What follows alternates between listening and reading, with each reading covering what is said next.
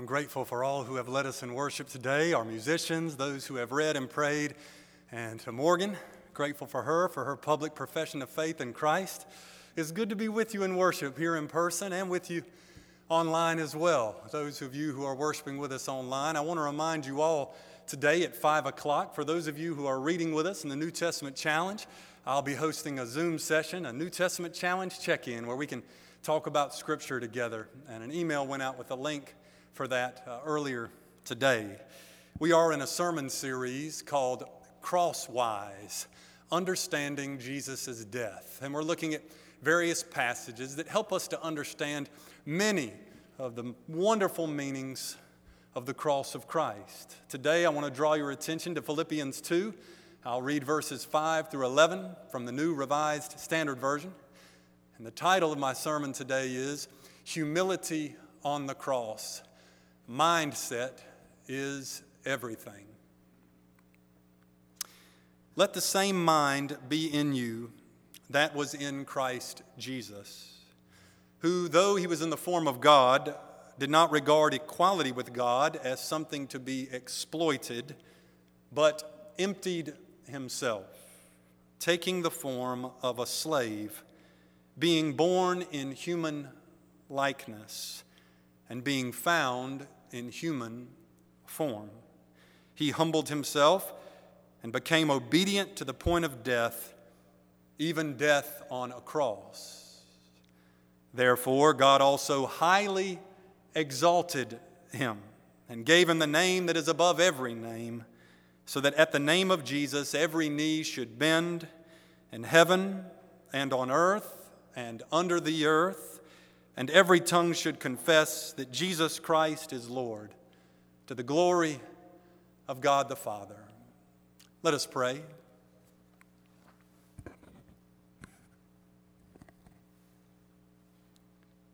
Lord God, in this preaching moment, I simply ask that you would help me to speak your word.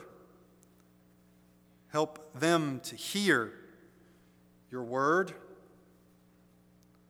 And Lord, help us all to do your word.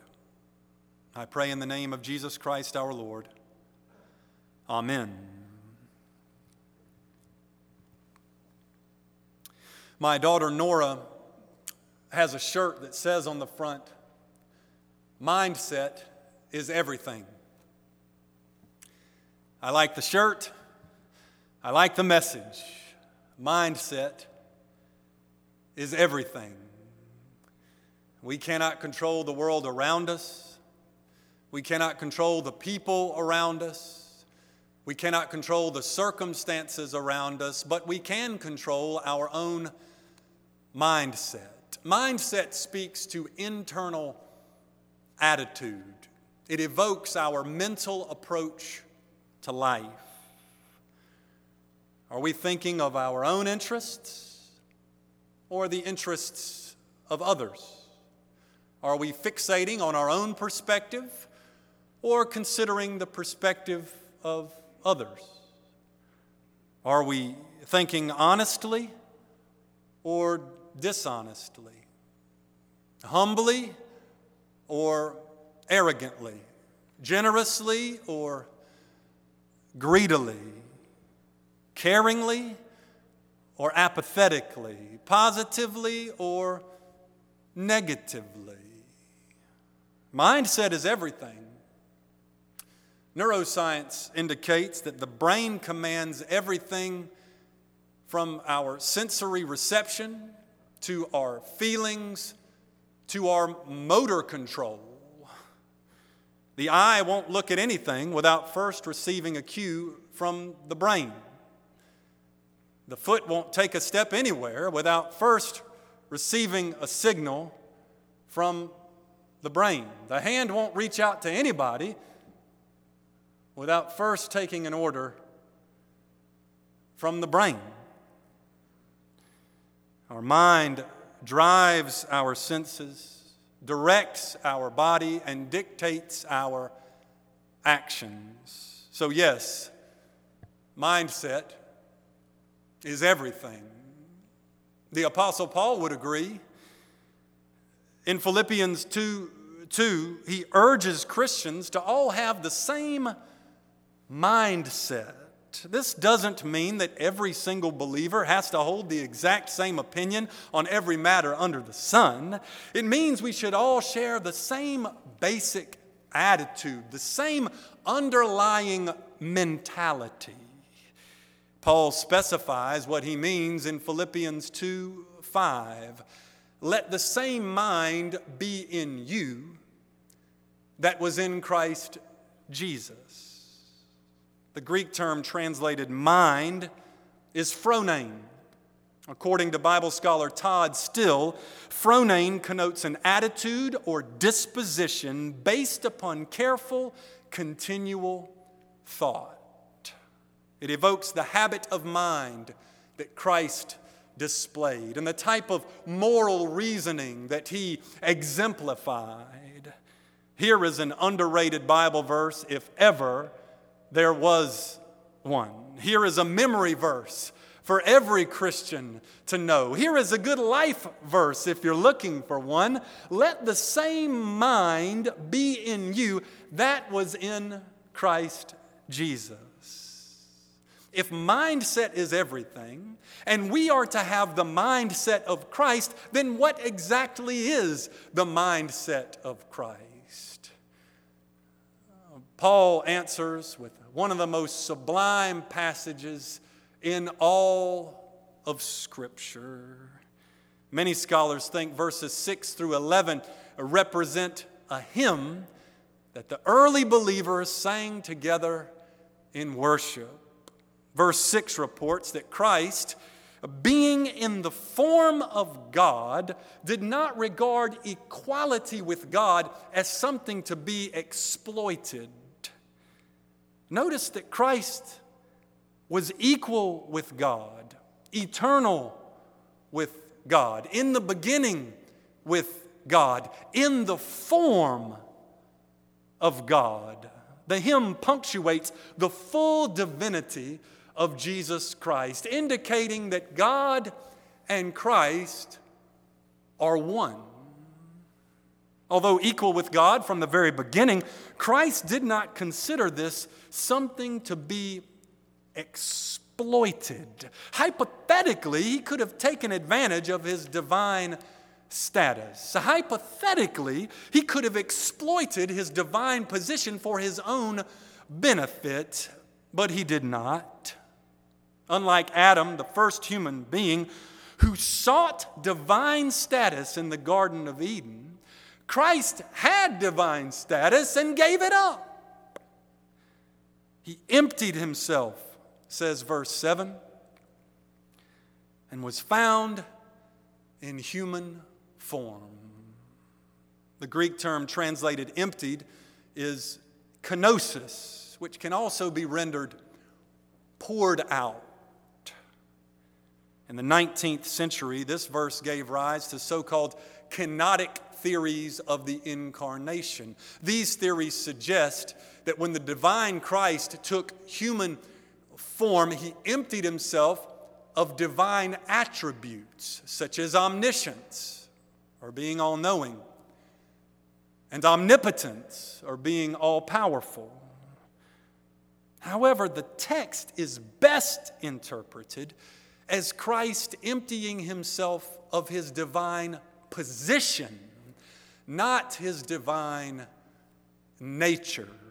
Christ emptied himself of divine position, divine privilege, divine prestige to come down and identify with humanity. He left his heavenly position to enter earth. He left his eternal position to enter time. He left his invincible position to become vulnerable. He left the pearly gates of glory to become a newborn in a manger. He left the glimmering streets of gold to walk the dusty roads of Galilee. He left the pristine river of life to take a dip in the murky Jordan. He left the praises of ethereal angels to endure the scorn of sinful men. Christ could have lounged in the luxury of his lofty position, keeping a safe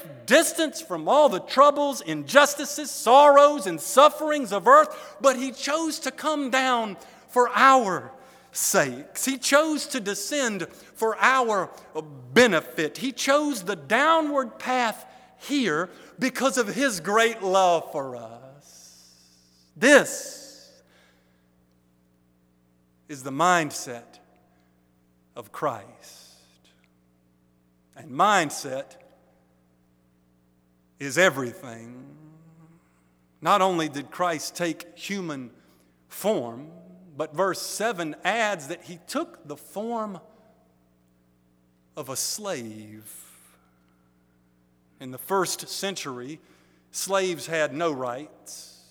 Legally speaking, they were non-persons. They were regarded as their master's property.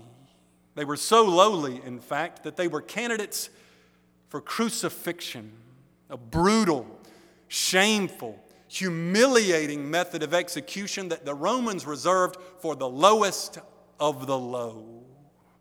In the Greco-Roman world, to hear that God took the form of a slave would have been shocking, even downright scandalous. It would have subverted the entire hierarchical social system of the ancient world. For those with ears to hear, it is still shocking, still subversive that Christ, who was in the form of God, took the form of a slave. If he had lowered himself to the status of an angel, that would have been humble. If he had lowered himself to the status of a human ruler, that would have been quite humble. If he had lowered himself to the status of a common man, that would have been remarkably humble. But he lowered himself to the status of a slave. He left the highest station in heaven for the lowest station on earth. He left first place in heaven for last place on earth. The profound truth is that God identifies with the lowliest substratum of society. The meekest status in every time, place, and culture is therefore imbued with divine dignity. No wonder Jesus said in Matthew 25, just as you did it to one of the least of these, my brethren, you did it to me.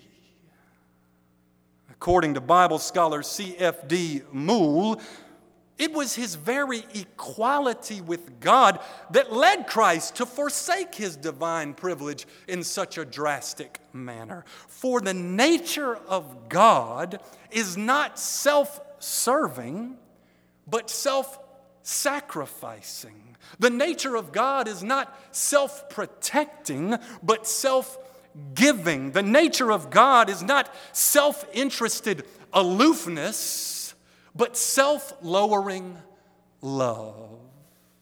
In his downward trajectory to earth, Christ shows us what God is like. He shows us who God is. God is a humble God, revealed by the humble Christ. He humbled himself, says verse 8, and became obedient to the point of death, even death on a cross. This is a vital word about God and about Christ. He humbled himself. No one else could humble him. That's for sure. The 19th century Danish philosopher Søren Kierkegaard wrote, "There was none in heaven or on earth or in the abyss that could humble him." Christ willingly chose the downward path that took him from heaven to a cross. The cross was not forced on him, but freely chosen by him. The cross was no accident of history, but the intention of divinity. The Romans intended the cross to show Christ's humiliation, but in reality it showed his humility, for he meant to be there. The self-humbling of Christ is unsurpassable.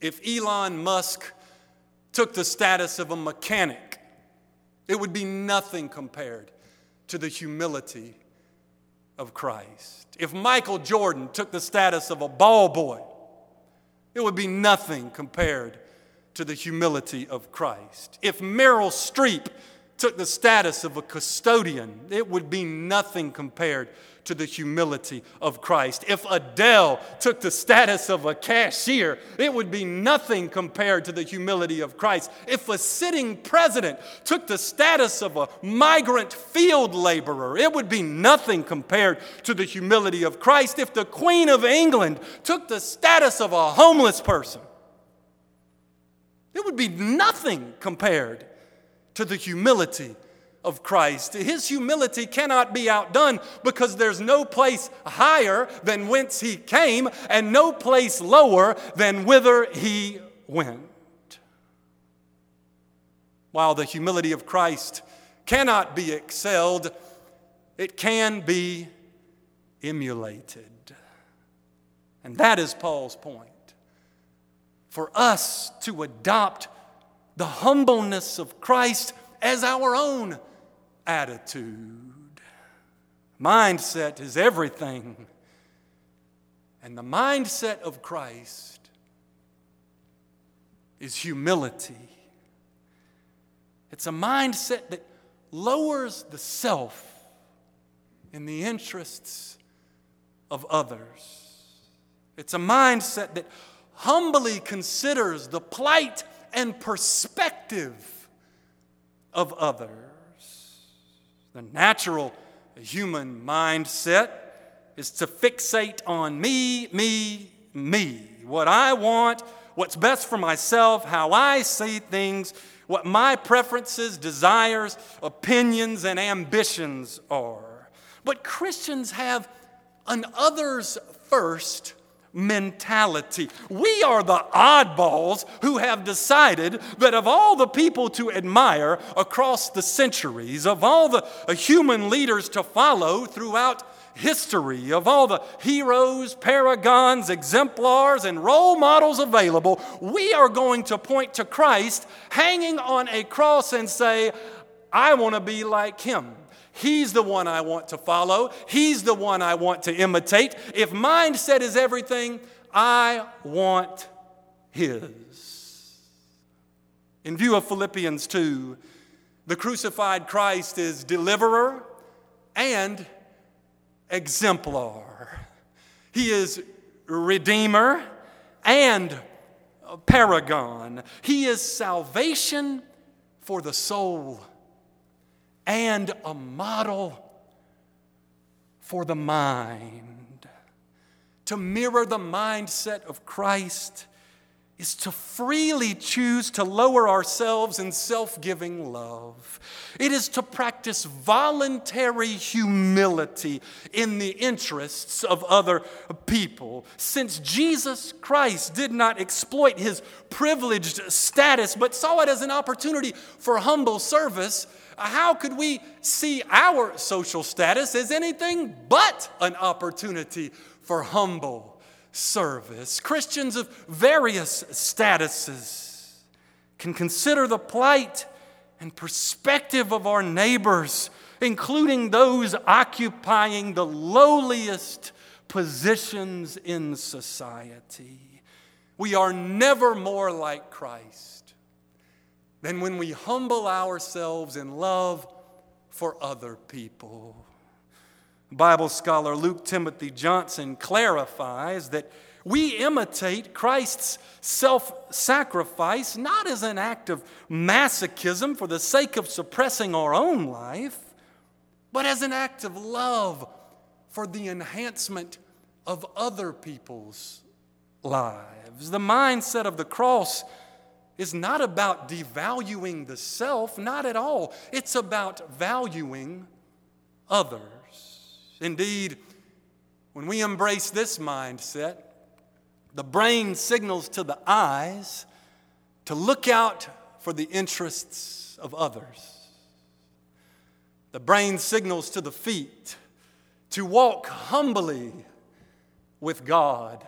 The brain signals to the hand to reach out in service of others. Now, you may wonder where such a humble mindset will get us. You may wonder just how far such a humble mindset could take us. Well, after Christ's humility, it took him from the highest status in heaven to that of a slave perishing on a cross. Verse 9 declares, "Therefore God also highly exalted him." After Christ lowered himself to the cross in love for others, Christ lifted him from the grave. After Christ humbled himself to the point of death for our sake, God raised him up again. The humble Christ has now ascended into heaven, where he sits at the right hand of God the Father Almighty. He has soared to the heights from whence he came. The way of his mindset then is not merely downward, but also upward. Again, the trajectory of his humility is not merely to descend, but also to soar. When we, by faith, adopt the mindset of Christ and humble ourselves in love for others, God likewise raises us from the dead to everlasting life. The mindset of humility is the mindset of glory. The mindset of service is the mindset of heaven. The mindset of humbleness is the mindset of paradise. The mindset of self-lowering is the mindset of eternal exaltation. The mindset of self-giving is the mindset of receiving the kingdom of Almighty God. Mindset is everything. So let the same mind be in you that was in Christ Jesus. For he himself taught us, saying, all who exalt themselves shall be humbled, and all who humble themselves shall be exalted.